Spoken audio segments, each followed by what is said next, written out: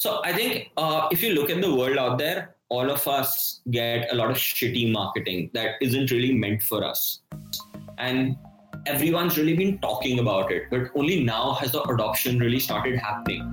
Because over the last year and a half is when machine learning and all of those things have become really popular. They're becoming more mass scale. Typical traditional brands are really thinking about it. They think it can become useful for them. Well, hello. It's DeAndre here, and welcome to the Pioneers Show, the show where we talk with innovators, makers, entrepreneurs, basically people who are blazing their own trails and creating their own lives so that we all can learn how to work on our own lives. This is episode 9, and I'm your host, André Albuquerque. You can find me at It's DeAndre on Twitter and on Instagram, as well as the show at Pioneers Show on Instagram. Today with us, we have Pranav, and he's the founder of Zeno, a startup that I believe is revolutionizing the way brands advertise using the digital world. Coming from a marketing and advertising background, this conversation showed me things that I never thought it would be possible, at least in a near future. We go all over the place. We talk about Pranav's experience from a software background to a marketing lead to a product and marketing lead, all the way to being the founder of this incredible startup, Zeno. I met him when he was doing the pitch at the Techstars Acceleration Program from Metro, focused on retail. His pitch was one of my favorite ones, and I remember just having my jaw on the floor, listening to the entire pitch, thinking to myself, this is incredible. I couldn't stop. So I don't want to take up any more of your time. Thank you so much for being here. Let's jump into the show with my man, Pranav. Welcome to the show, Pranav. How are you? I'm great, Andre. It's really nice to be here. That's really nice to have you here. For people back at home that are listening to this podcast, I must say that this probably was one of the first times that I've ever been watching a pitch. And as the pitch is going, my chin is on the floor the whole time. And I met you during the demo day of Techstars Metro for Retail. It was a great pitch, and so that we are not jumping around, could you give a short pitch about yourself? Could you do that for me? Yeah, sure, Andre. I think once again, it's great to be here, and I'm glad that you loved my pitch. Everyone, I'm Pranav. I'm the founder of Zeno, and we're helping brands delight their customers at scale. In essence, typically when most brands do marketing to their existing customers, they send the same communication to every single customer. And what's really unique about us is that we help a brand do one-to-one marketing. Or like we like to put it, if you have 3 million customers, we help you create 3 million unique campaigns. Early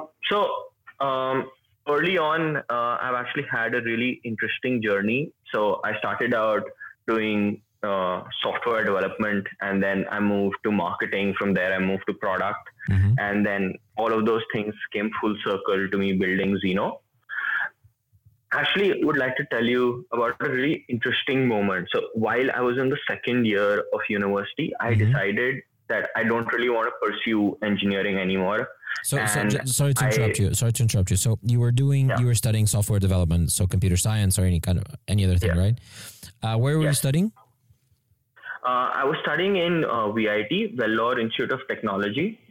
It's one of the top colleges in India. Mm-hmm. Okay, because I think we had the first guest that we had, Shikil Sharma, I think is actually from that university. That's why I was asking. Sorry, you were saying, so you were studying, and in the second year, you came to the realization that you didn't want to do software development. Is that it? Yes. Can you explain us how you came into that realization? So I was, going to classes, studying, getting good grades. And somewhere I realized this isn't really what I want to do in life. And I felt like I wasn't progressing towards what I wanted to do. And it was during that second year that I decided that I want to start a business or doing something really different. But then in India, we have a lot of family pressures, and my mom really went after me and she told me, you have to finish. So I did ultimately go out and get that degree, but my life was completely different in the third and fourth years of university. So instead of focusing on what I was learning in class, I started running a lot of projects outside. Yeah. So while I was in the third year of university, I created an event which we called IXPL, IEEE Extreme Programmers League, where 20,000 students from over 30 or 40 different colleges in India participated. And I think I had gone so crazy towards working on that event that we were even working on it during our exam. So literally an hour before writing an exam, I was working on it. And once we had to do something, and I even skipped an exam in university to work on that project. Just to give a recap, on the third year, basically just to figure it out, you went on to the degree mostly because of your mother. Is that what I understood? Yeah, I started the degree because I wanted to do it, and I went on with it because of my mother. But, okay, one question about that, and before we go on to the event part, what made you feel like you didn't want to pursue the rest of the degree? Was there anything that happened? Were you getting tired of the curriculum? What happened that made you not want to hear about the specific of the degree? So I felt like the curriculum isn't related to the real world out there, and it's really outdated. And if I actually started working somewhere or I started my own business, I would learn a lot more. And I think over time that built up. So I wouldn't say it was a specific moment, but I just kept feeling that over a few months till the point of time where it boiled up and I said, I just don't want to do this anymore. Okay. Yeah, I mean, that makes sense. My main question usually is literally, how do people from very conservative countries, like I assume India is, how do you sell the idea that you have a degree, but you would rather be an entrepreneur or do something for yourself? But I assume that you didn't finish college as an entrepreneur, or you were already considering yourself as an entrepreneur?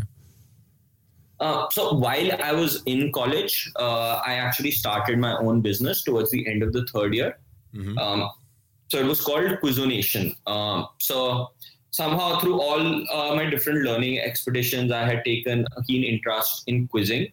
And I really felt that it's not really fun. So I would go to all of these websites and I was playing quizzing games. It was just one question after the other, and it wasn't really so interesting. And I had another keen interest at that time, which was poker. So I had actually started playing poker for real money online while I was in university at the same time. Mm-hmm. And then I decided to combine those interests together. So both quizzing and poker, and we created an app.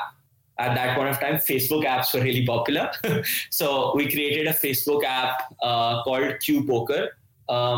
You can think of it just like we had Zynga Poker and a lot of other apps out there. Mm-hmm. So it was a combination of quizzing and gambling. So the way it would work is you'd first get a theme of a question, and you could, if you were really confident about that. So let's take, for example, sports. Okay. So if you know a lot about sports, you could bet on it, and then you can go even deeper. Then the next level, the name of the sport would come up, and even more details till the point of time where finally the question would come up, right? So the idea was to build something really engaging, and yeah. So that was my start with entrepreneurship. Did this generate any revenue, or how were you taking like a fee for every amount of money that was made during or at the quizzes / gambling part? So I think I made a lot of mistakes while running that business. Mm-hmm. I didn't really care so much about revenue at that time, and we never focused on it. But somehow I think I had a lot of differences with my co-founder. We didn't really know how to run a business, and I felt like we were running around in circles over and over again. Mm-hmm. And even though we built a product, we put it out there, we didn't get as much usage as we would have wanted, and then ultimately we just decided to shut it down. Okay, and going back to the question about the conservative family, how did your parents, or mother in this case that appears to be the one that pushed you more onto the degree, how did your mother react when you started doing this business?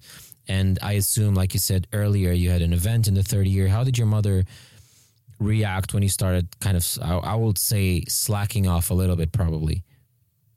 So it's actually very simple.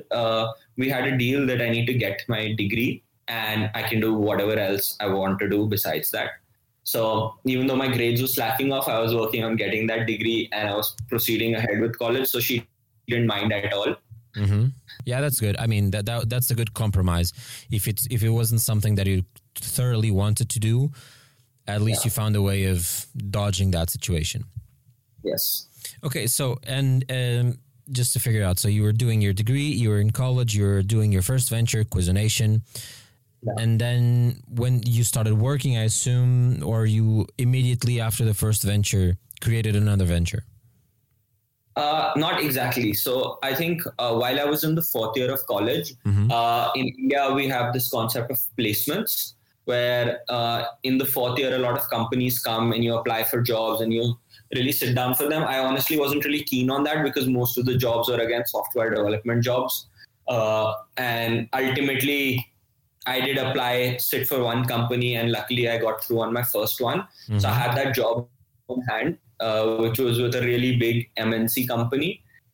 And then, because I'd never really wanted to do that, I was finding other opportunities out there. And one of my college seniors was working at a startup in Delhi. And he said, why don't you come and work with us? Okay, what was the company? It was a company called My Guest House. So they had been invested in by Make My Trip, which was at that point of time India's only NASDAQ listed startup. Whoa, okay. Yeah, and they would so My Guest House was doing pretty well at that time. Mm-hmm. And I got an opportunity to work there in marketing. So that was, again, a really crazy moment because My Guest House was a pretty unknown company. And over here we have this MNC, which has tens of thousands of employees or maybe even hundreds of thousands of employees. And everyone back home is saying, why would you not join that company? Everyone's saying it's a great company. So I made a deal with my mom that I'm going to go work at this startup for 7 days. And if I like it, I'm going to continue working there. And if not, my joining date with the MNC is in about 10 days. So I'll just join that. How long did you work for My Guest House?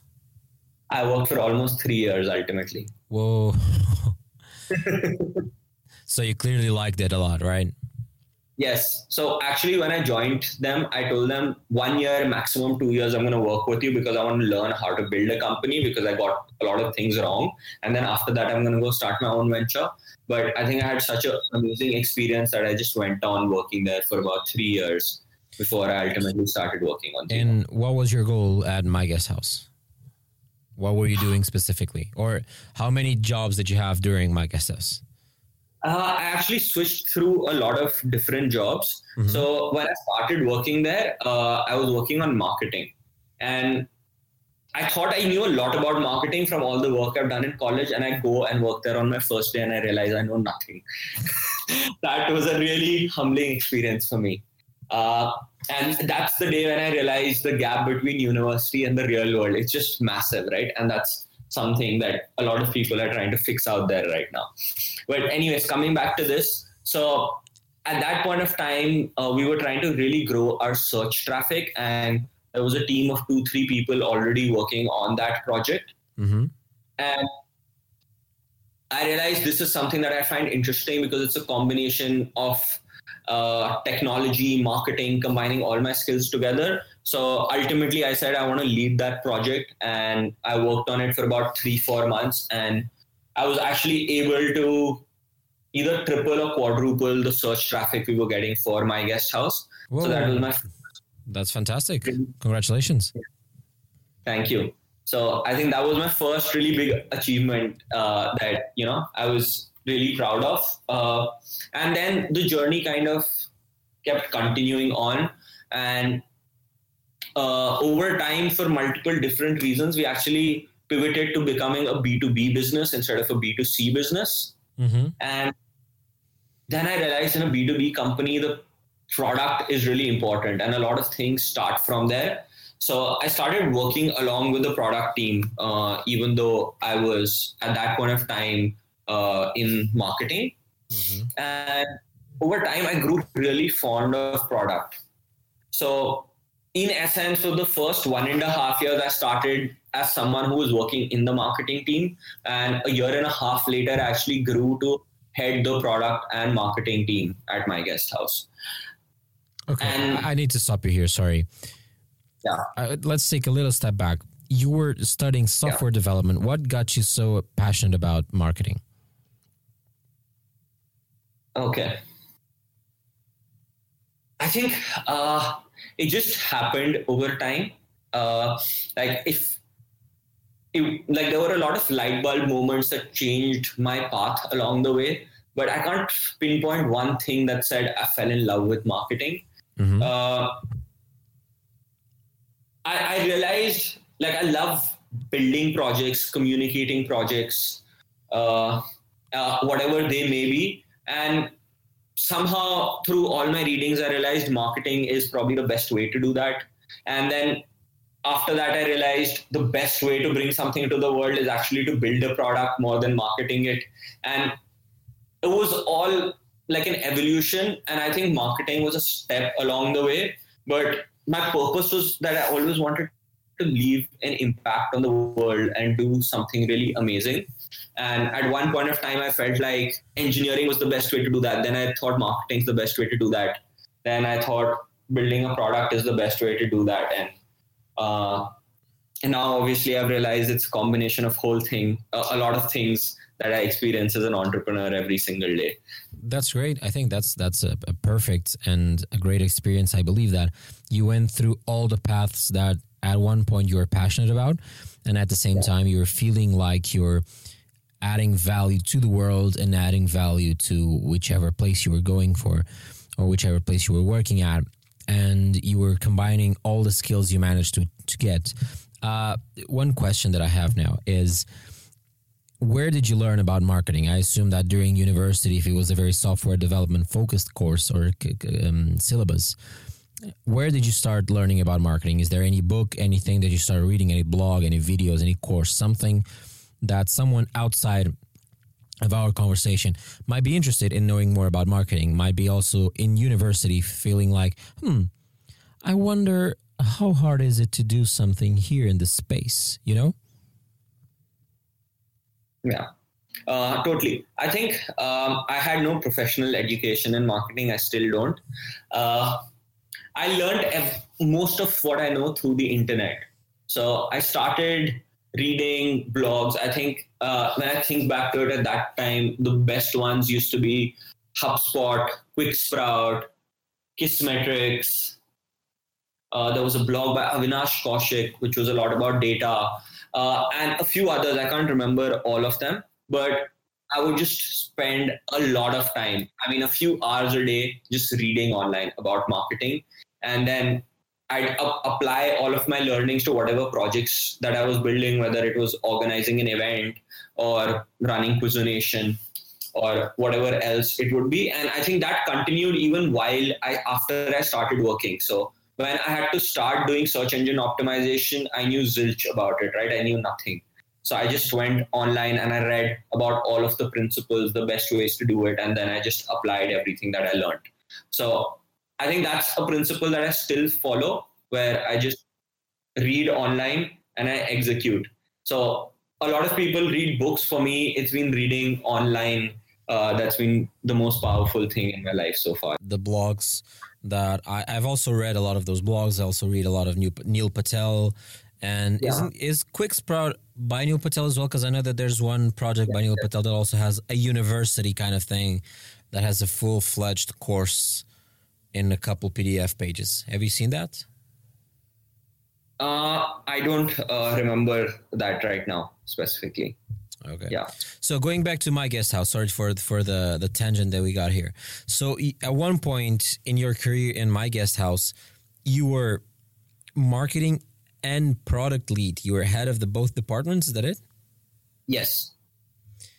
I have to ask once again, how did you become prolific enough in both product? Okay, marketing, I assume you've read a lot about and you had your experience. What did you read or what did you start doing at my guest house to become prolific in product building or product maintenance or product management, to be able to become head in two different departments at the same time? I assume that's not a very easy job, right? Yeah, it definitely wasn't an easy job, but it's challenging, and that's what makes it fun. I think it started off the same way. So I would just sit with the product team, see what they're working on. Then casually, I started helping them out with some projects. Then I started spending a lot more time with the technology team as well, understanding the way they think about it. And the way I actually think about product management, it's a combination of a few skills, right? It's a combination of your understanding of technology, design, marketing, right? And then ultimately adding your product vision on top of it. And then you need these three different types of skills to execute it. And somewhere I felt like through my experiences, I had exposure to all of those skills in a bunch of different ways. And that's what got me really interested. And yeah, I think then the same cycle started, right? So I started doing some work, I got interested, then I wanted to know even more. So I went online, read even more, learned more, came back, executed it.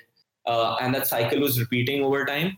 And over time, I started delivering good results, which is when the founder of that company said that I actually want you to take ownership of our products and run them for us as well. And that's incredible. Let's now focus on something that you were saying earlier, that when you built Zeno, it's Zeno that's pronounced, right? Yes. Yeah, absolutely. When you started building Zeno, you actually become or got self-educated by the idea that it's not only product, it's not only engineering, it's not only marketing, but it's a mixture and a united state of skills that you need to be able to gain advantage and to be able to impact the world. Is that it? Yes, totally. Do you want to get a little bit deeper on that situation? Do you want to express more in this specific view? Yeah. So I think one of the things that's really changed for me over time is I used to think you build a product and then people in the world fall in love with that product. That's actually the wrong viewpoint, because you're always thinking about the product in front of your eyes and you're looking at the world from that viewpoint. Over time, that actually changed, where now we look at the customer in the front of our eyes, and that guides every decision that we do. And those decisions and all of those different things that I talk about from that, everything really changes when you look at it from a customer point of view, because the way you're going to build product, the way you're going to market it, the way you're going to sell it, the way you're going to set up your finances, literally each and everything starts from what the customer wants, right? And in terms of different skill sets, to come back to the question specifically, I actually realized that no one person can do it all, and you need a really amazing group of people to do that. I think earlier today, I was listening to a talk to from Des Trainer, who's the founder of Intercom, and said ultimately in life, every problem, when you dig deep enough, is a people problem. And I actually really believe that. And it's something we've been talking about at Zeno for a while, where everything is about people. So I've realized making an impact on the world as a founder is just really about getting the right group of people and putting them in a position to succeed. And that's what is the most impactful thing for a founder to do, instead of working on any particular facet of the company, which could be product, marketing, engineering, sales, finance, etc. So, and when we talk about Zeno, at the same point you're getting the user, the final user in check. So once again, it's the people problem. Why do you want to elaborate a little bit more on what Zeno does specifically? You said earlier that imagine that we have 3 million users or campaigns or customers rather. You can have 3 million campaigns directed, personalized for just one person. Is that it? Yes. So I think if you look at the world out there, all of us get a lot of shitty marketing that isn't really meant for us. I think there's a time that's really going to change. So if I go back to demo day, so the guy who introduced me, Mark, He's been working in personalization for over the last 5 years, and everyone's really been talking about it. But only now has the adoption really started happening. Because over the last year and a half is when machine learning and all of those things have become really popular. They're becoming more mass scale. Typical traditional brands are really thinking about it. They think it can become useful for them. So I feel like right now is the time when companies are going to start making the switch from just sending the same old boring emails or the same old boring text campaigns to all of their customers to actually understanding them and sending them a campaign that they'd want. Okay, right? let's get a little bit more specific here. So imagine that I'm a marketing manager of a company and I want to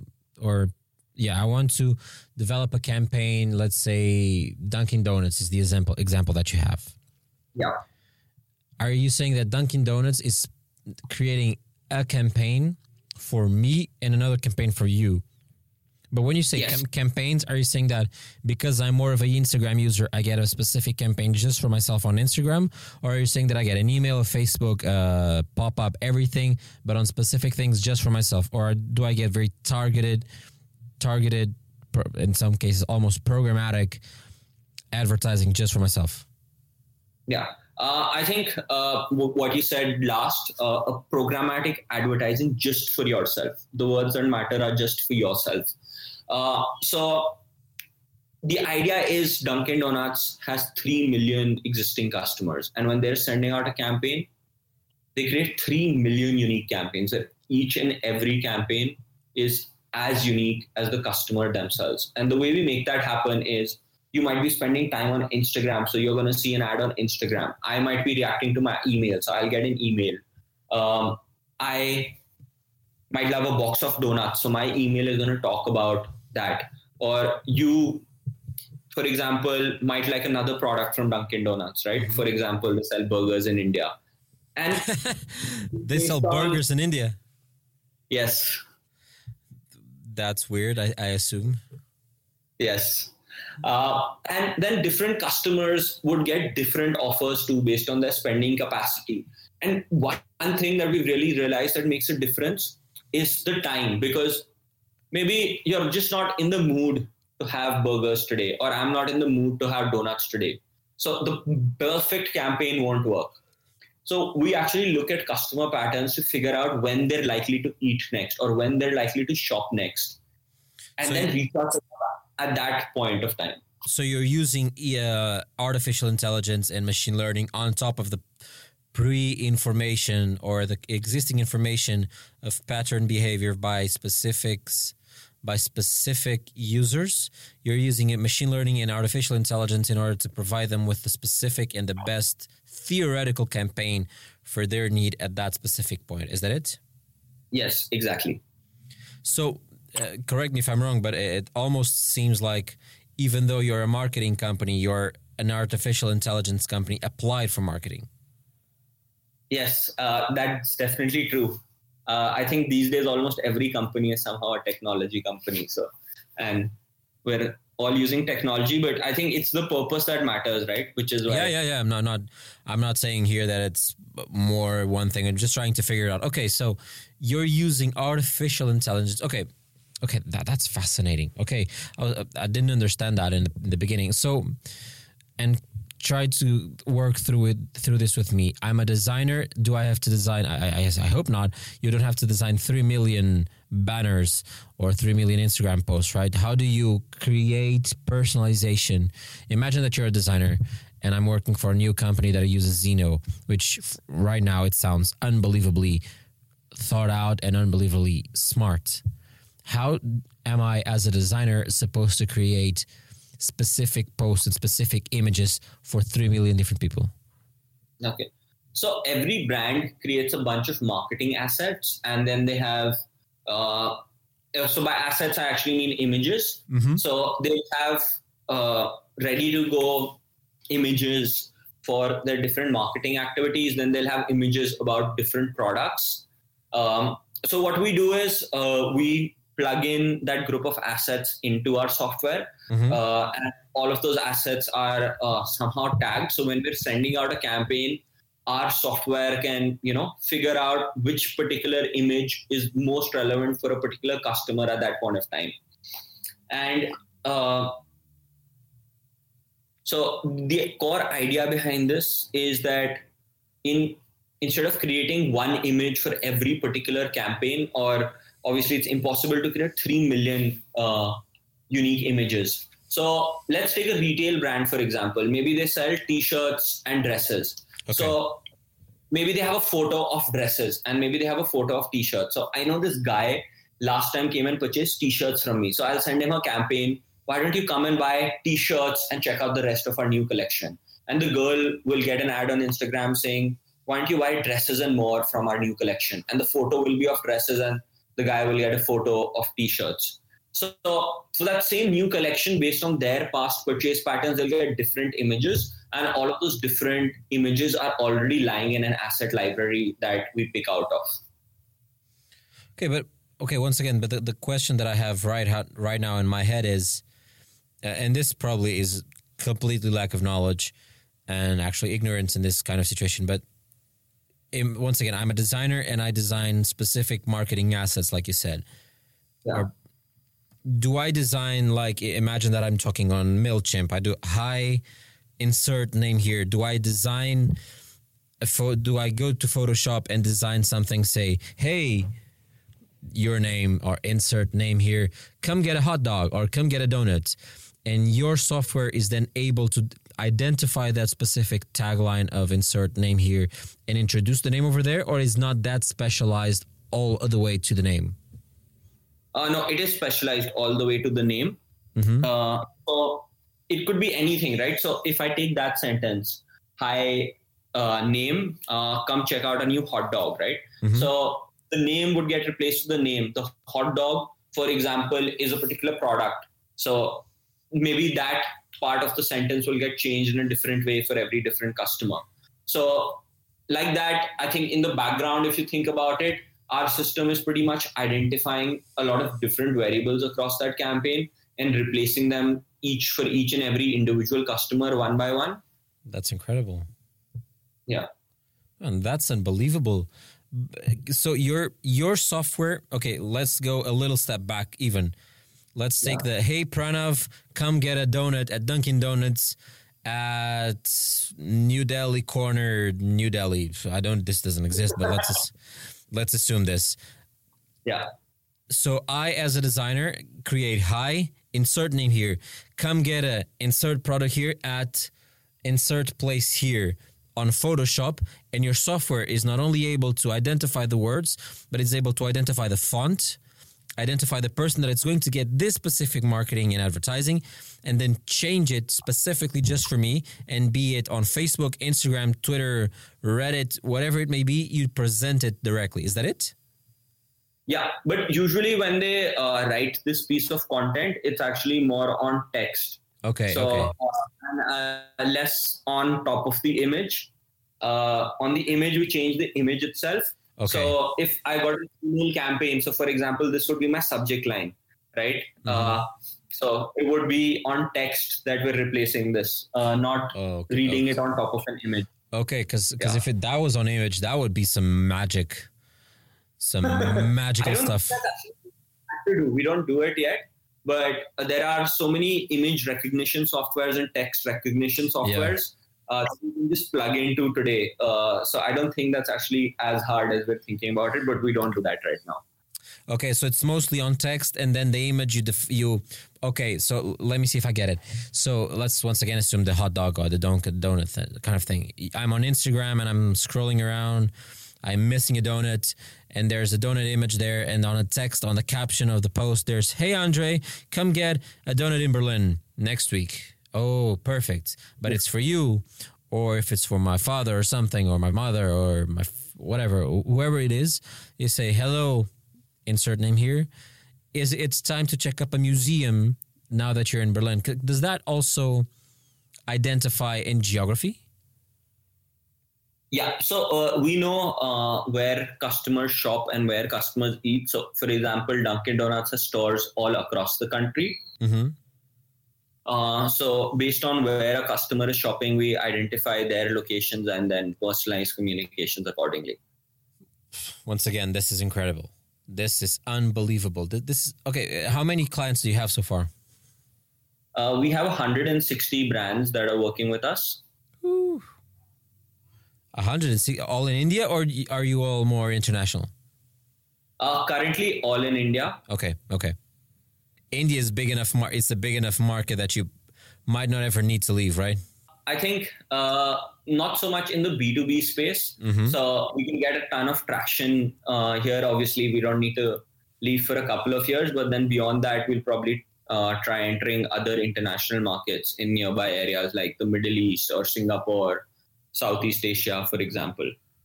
Yeah, but yeah, for sure. I mean, man, I'm speechless. Just the potential that this has. Not if the image was there already, and I'm not trying to criticize at all, but if the image was there, that would be some magic thing. But even though there's no image, just the idea of getting a personalized text specifically just for you. Which platforms does this work? It's all social media, all emails, I assume.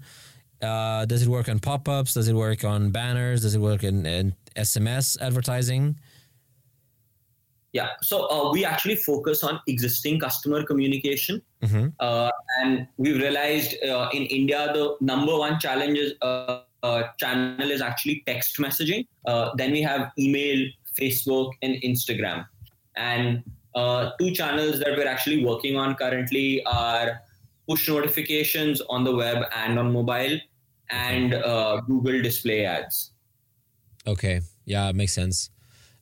Is it hard for you to do this on, for example, WhatsApp? Because I know that WhatsApp is very big in India, right?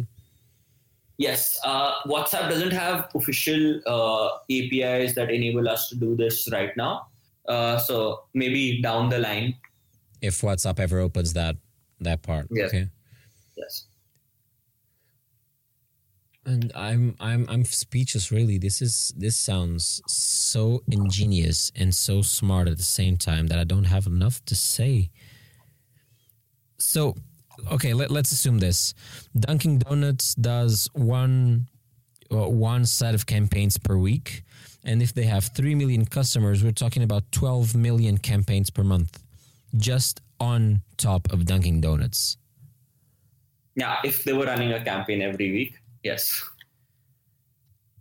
And what's the infrastructure behind that for you guys? Do you have to do you just plug in on their server or on their site and they go through you, but then resend everything from their side, or do they have to go to your side and then you send them yourselves? So I think everything is based off our servers. Ooh, so you have to be able to scale quite a bit, right? Depending on the size of a client, you might have to scale very largely to be able to withstand such traction, I assume, right? Yeah, absolutely. I think that's one of the biggest technology challenges in this space, because ultimately we'll be sending out communications to billions of unique customers, and it can be 100-fold of even where we are today. Which isn't a very small number in itself. So I think scaling that up is the biggest technology challenge, right? So we have a separate server and a separate part of our product that just deals with sending these communications out, right? Okay. Because the challenges on that are very different from just using the interface and just using the rest of the product. Now, there's a second question that comes up with this is, if you're sending, and okay, you're in India, probably you don't have this need right now, but if you ever come to Europe and work directly in Europe, how do you handle GDPR?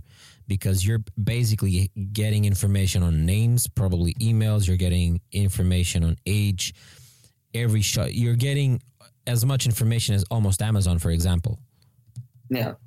How do you handle that kind of information?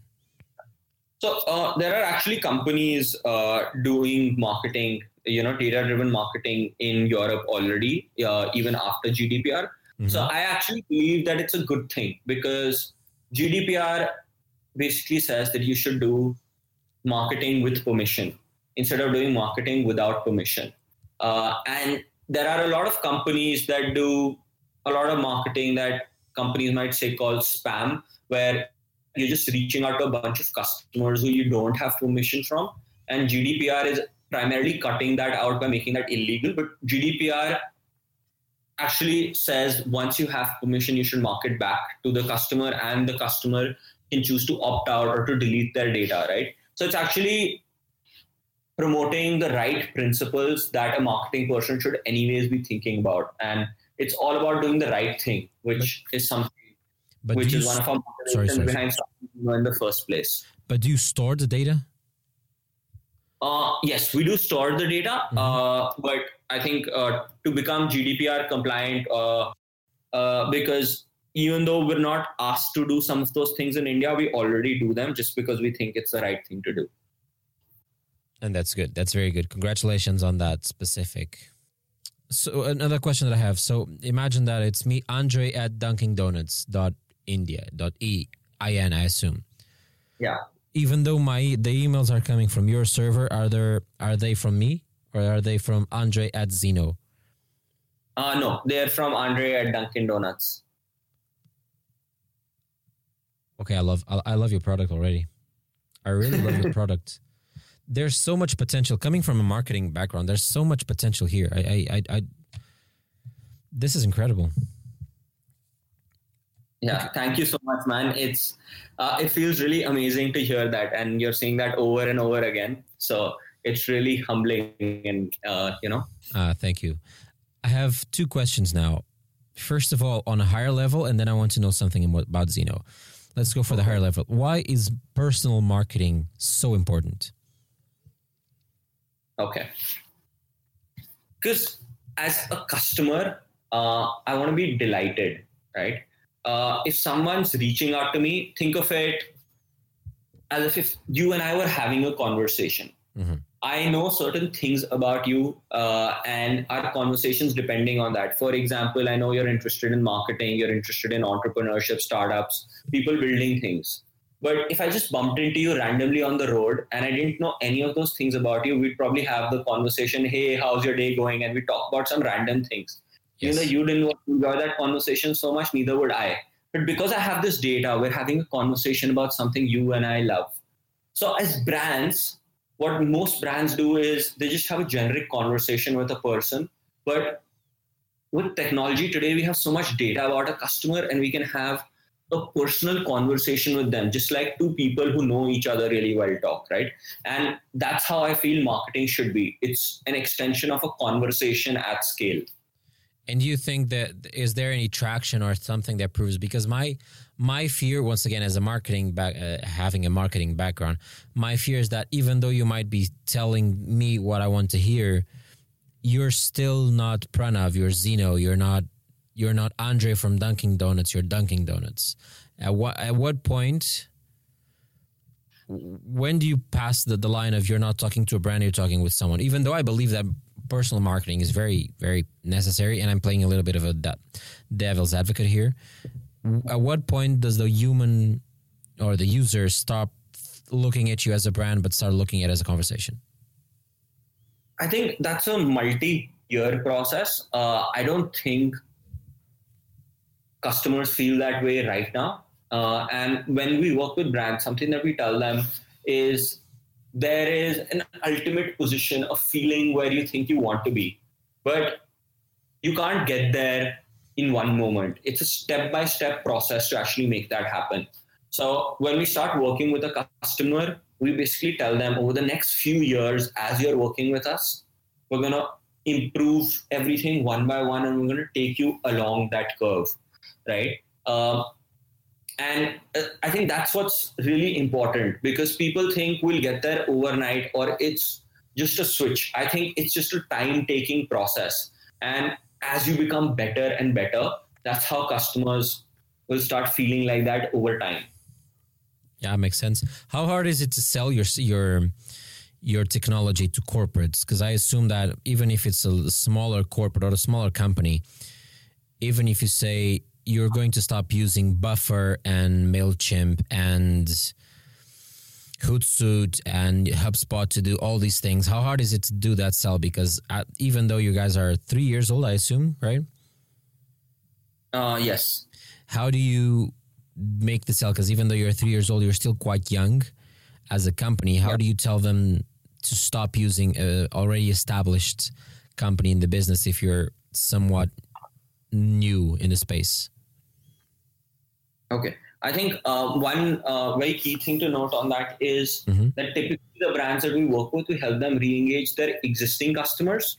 So we don't replace their acquisition marketing tools that they may be using for. Sorry. The audio cut up a little bit. Typically the tools that we replace or work along with is their existing CRM where all their customer data is lying. And that's more of a B2C CRM, right?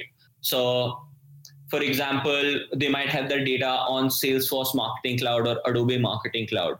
So we could potentially sit on top of that and do marketing for them, or they might be using a certain smaller CRM. So we might replace that or set up their CRM using our product itself. So it focuses on communications to existing customers. Sorry to interrupt. Really quick, for people at home who don't know what CRM is, what is it? It's customer relationship management.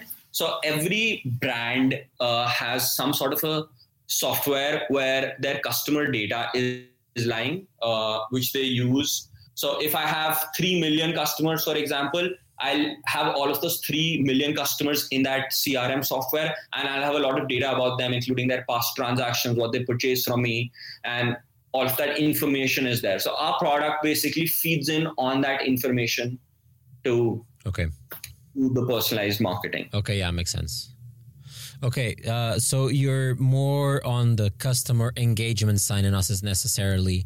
Not necessarily. You're on the customer engagement side and not on the customer acquisition. You're on the retention and not necessarily on getting more customers. Is that it? Yes, exactly. Retaining the existing ones and not trying to get more. Yes. Yeah, people usually say that the best client is the one that you already have. So you're working on that specific area. Yes, totally. Okay, the second question that I had a few minutes ago was, you told me that there's this funny moment or funny story that led to the creation of Zeno, right? Yes. Care to tell it? Yeah. So actually, my first customer is my mom. Okay. And then a lot of my other friends out there.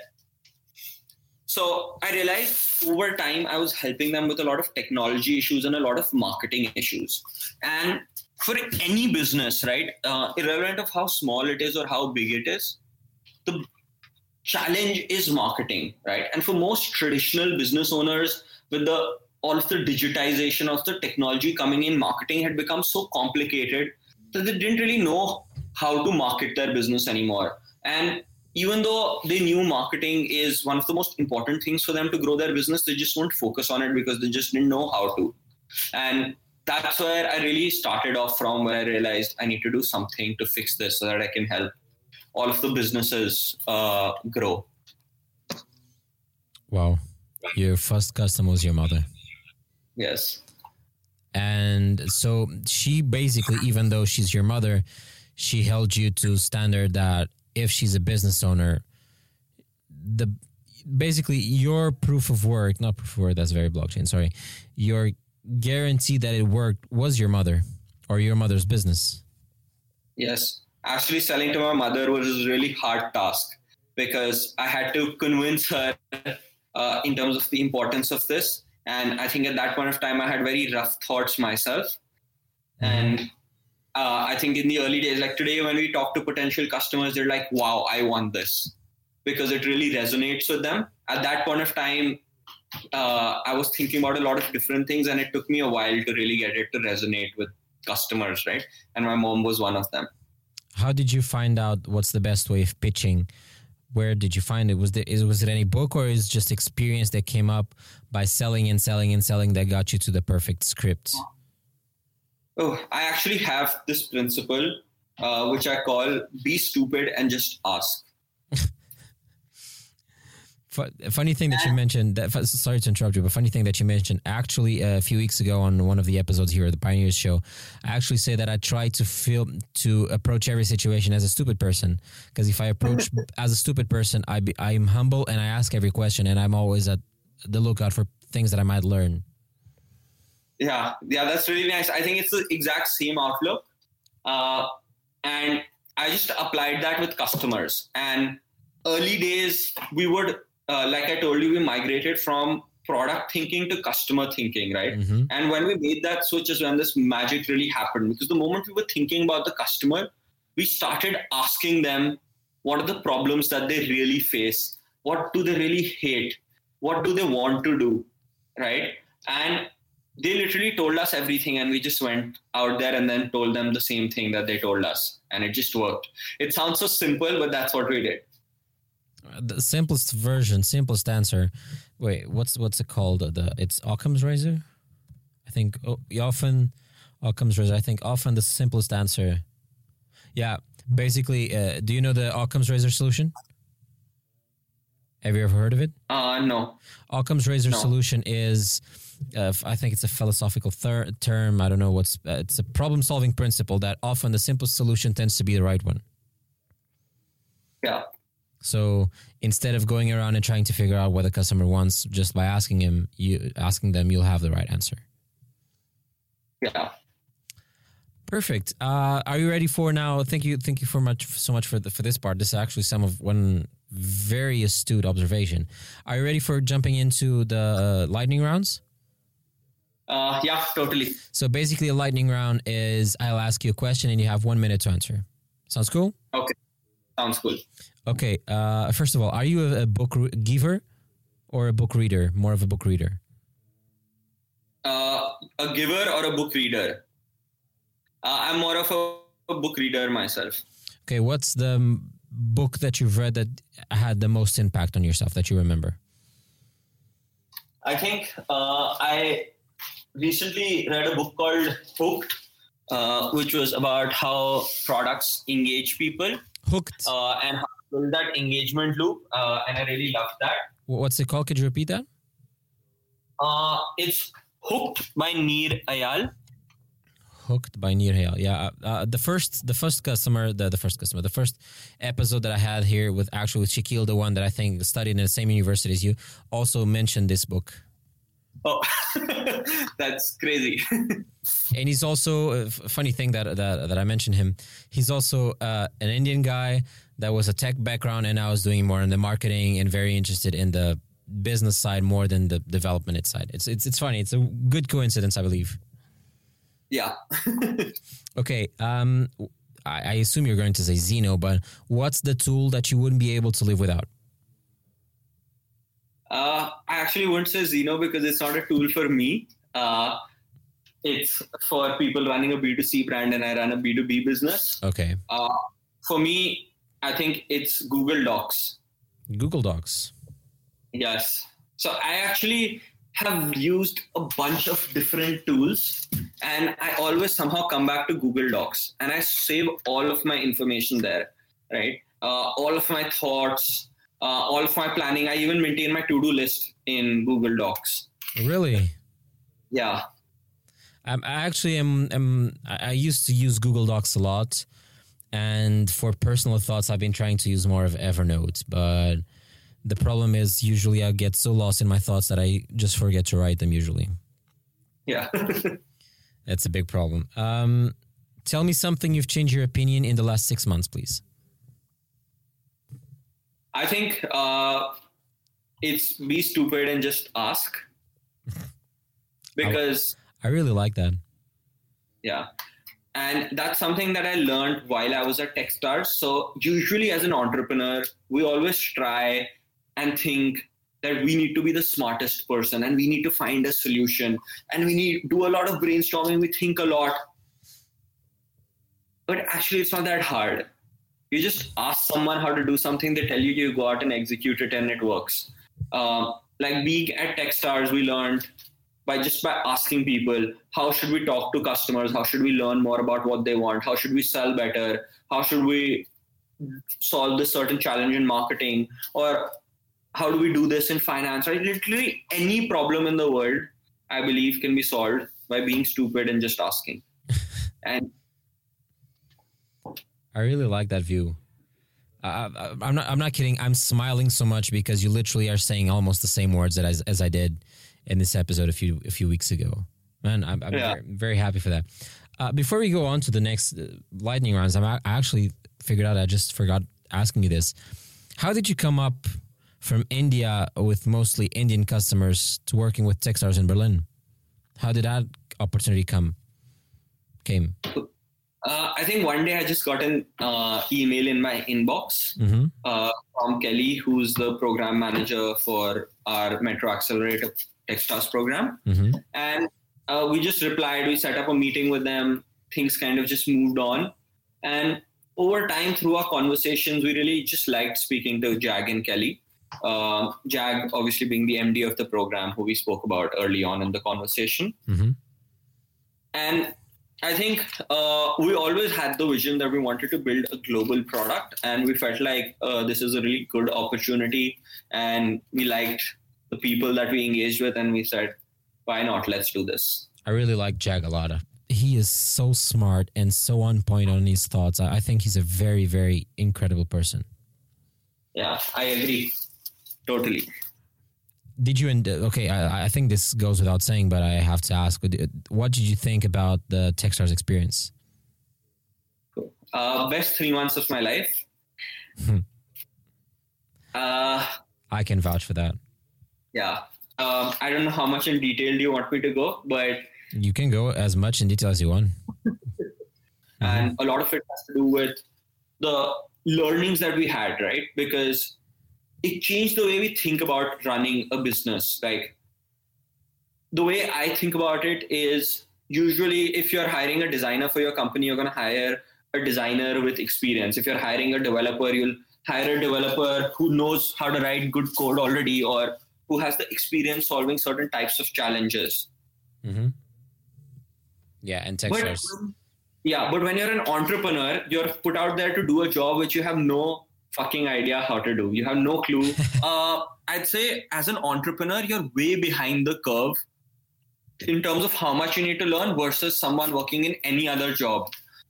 Because a developer has past experience creating technology, a designer, a product manager, a salesperson, a marketing person, literally anyone who you hire with a few years experience has probably already done that, right? And they're learning over time, or if it's their first job, they're usually learning, or they have someone guiding them along the way. But as an entrepreneur, that gap is really big. And in a sense, Techstars filled that gap for me, where suddenly I knew how to do so many more things, right? And I think that's true for every single entrepreneur. I think people are just going back to the last thing that we spoke about. Every entrepreneur thinks they're really smart and they're really amazing, right? So people don't really talk about it, but I think it's true for every single person that there's a massive learning curve. And I think accelerators like Techstars cover that gap because they taught us about how to do customer development, how to sell, how to market, right? Literally any business challenge that we had at that point of time, there was someone or the other there to mentor us to solve that challenge. Taking the point that you were saying about as an entrepreneur, you have no fucking idea what you're doing. Have you ever heard a Reid Hoffman quote about entrepreneurship? Yes, I have. An entrepreneur is someone who will jump off a cliff and assemble an airplane on the way down. I think that's one of the truest quotes about entrepreneurship. And once again, you just said that you have no idea what the hell you're doing. And sometimes you have no support. And I think that the accelerator like Techstars actually gives you the support that you need. And I've seen that firsthand. And the thing is, you were saying that you're not the same company as you were 5 months ago. Once again, I've seen that firsthand. When I was in Paris at Techstars, one of the companies was actually on demo day changing their pricing structure. On demo day. So literally on their pitch changed a little bit just to encompass the new pricing structure. Yeah. That was unbelievable. So going back to the lightning round, sorry, I had to mention this. So if you finished college today, if you had to start all over again, where would be the first thing you would focus? Let's assume you have the same knowledge, you have the same degree, you're just finishing college. Where would you focus? I think I'd start a company. About what? What would be the main goal of the company? Do you know? Or would you start asking questions? Yeah, I think I'd use the same principle if I had to go back in time. It would depend on what I'd be interested in. And then I'd go talk to people, ask them questions, understand the challenges that they're facing, the problems that they're facing. And I would move again from that path, right? One of the things in terms of one of the mistakes that I realized that I made is that I didn't spend as much time in the early days as I should have researching the idea, which is why it took us a lot longer. We ultimately reached where we wanted to, but it just takes longer, right? So if you make a mistake on the first step, I think the best way to compare this to is building a technology product, right? You first build a wireframe, then you create a high fidelity design, then create a front end for that, and then you build an entire back end. If you make a mistake on the first step, and then you try and fix it on the third step, it's probably going to cost you 10x more to fix it. And it's going to take a lot more time to fix it. So if I had to go back and do it again, I'd spend a lot more time figuring out exactly what idea to work on and exactly identifying that problem. Because at Zeno, we ultimately did identify that problem, but it took us longer than it should have. Finishing up the interview with some questions and last things. So if someone has questions and wants to reach out to you, where can they find you? They can reach out to me on Twitter or they can just email me. What's your Twitter handle? It's Pranav, PRANAV _Ahuja, AHUJA. Okay, this will also be on the show notes, everybody, so don't worry. You said on your email as well? Yes. What's your email? It's Pranav, PRANAV @Zeno.in, XENO.in. So I assume that for everyone that's also interested in knowing more about Zeno, be it as a client or as a company, eventually might want to apply for Zeno. So Zeno.in, right? Yes. Well, Pranav, was a pleasure having you here on the Pioneers Show. Thank you very much for the conversation. I really learned a lot, and I really appreciate the time that you took and answering some questions that this stupid head might have been having, but I really enjoyed, and I actually feel very happy that we both share the same idea, and I'm not the only one. Because when I shared this idea with my girlfriend, she said, "No, you're not. You don't call yourself stupid." And I'm like, "No, but." It's not that I'm calling myself stupid. It's just that it makes sense for me that if I feel like I'm stupid, I will be humble and not think that I know everything. Yeah, totally. I love that idea and I love that viewpoint of yours. And it's been a really amazing conversation. I've loved to be on your podcast and best of luck. Thank you very much. Thank you so much for plugging into this conversation. This conversation was great and I learned so much, and I'm very optimistic about the marketing future of not only Zeno, but the way that brands connect with us on a social world and also in the digital world. Thank you, Pranav, for taking the time to talk with us and also giving us so many valuable insights for us. I don't know if you remember, but a few episodes ago, I actually talked about being stupid, on approaching every situation as a stupid person, and I love that Pranav also has that insight. If you enjoyed this conversation, please let me know. Any information that you might have missed will probably be linked up in the show notes. If you enjoyed this conversation, consider subscribing to make sure that this podcast grows and we can get more people and help everyone be the pioneers of their own lives and careers. Please consider leaving a rating and review as well, because this really helps me and gets me going, and at the same time helps me figure out if I'm doing anything wrong or right. And please reach out to me on social media. Once again, it was really a great pleasure having you over there. Have a great time. Talk to you later. Bye-bye.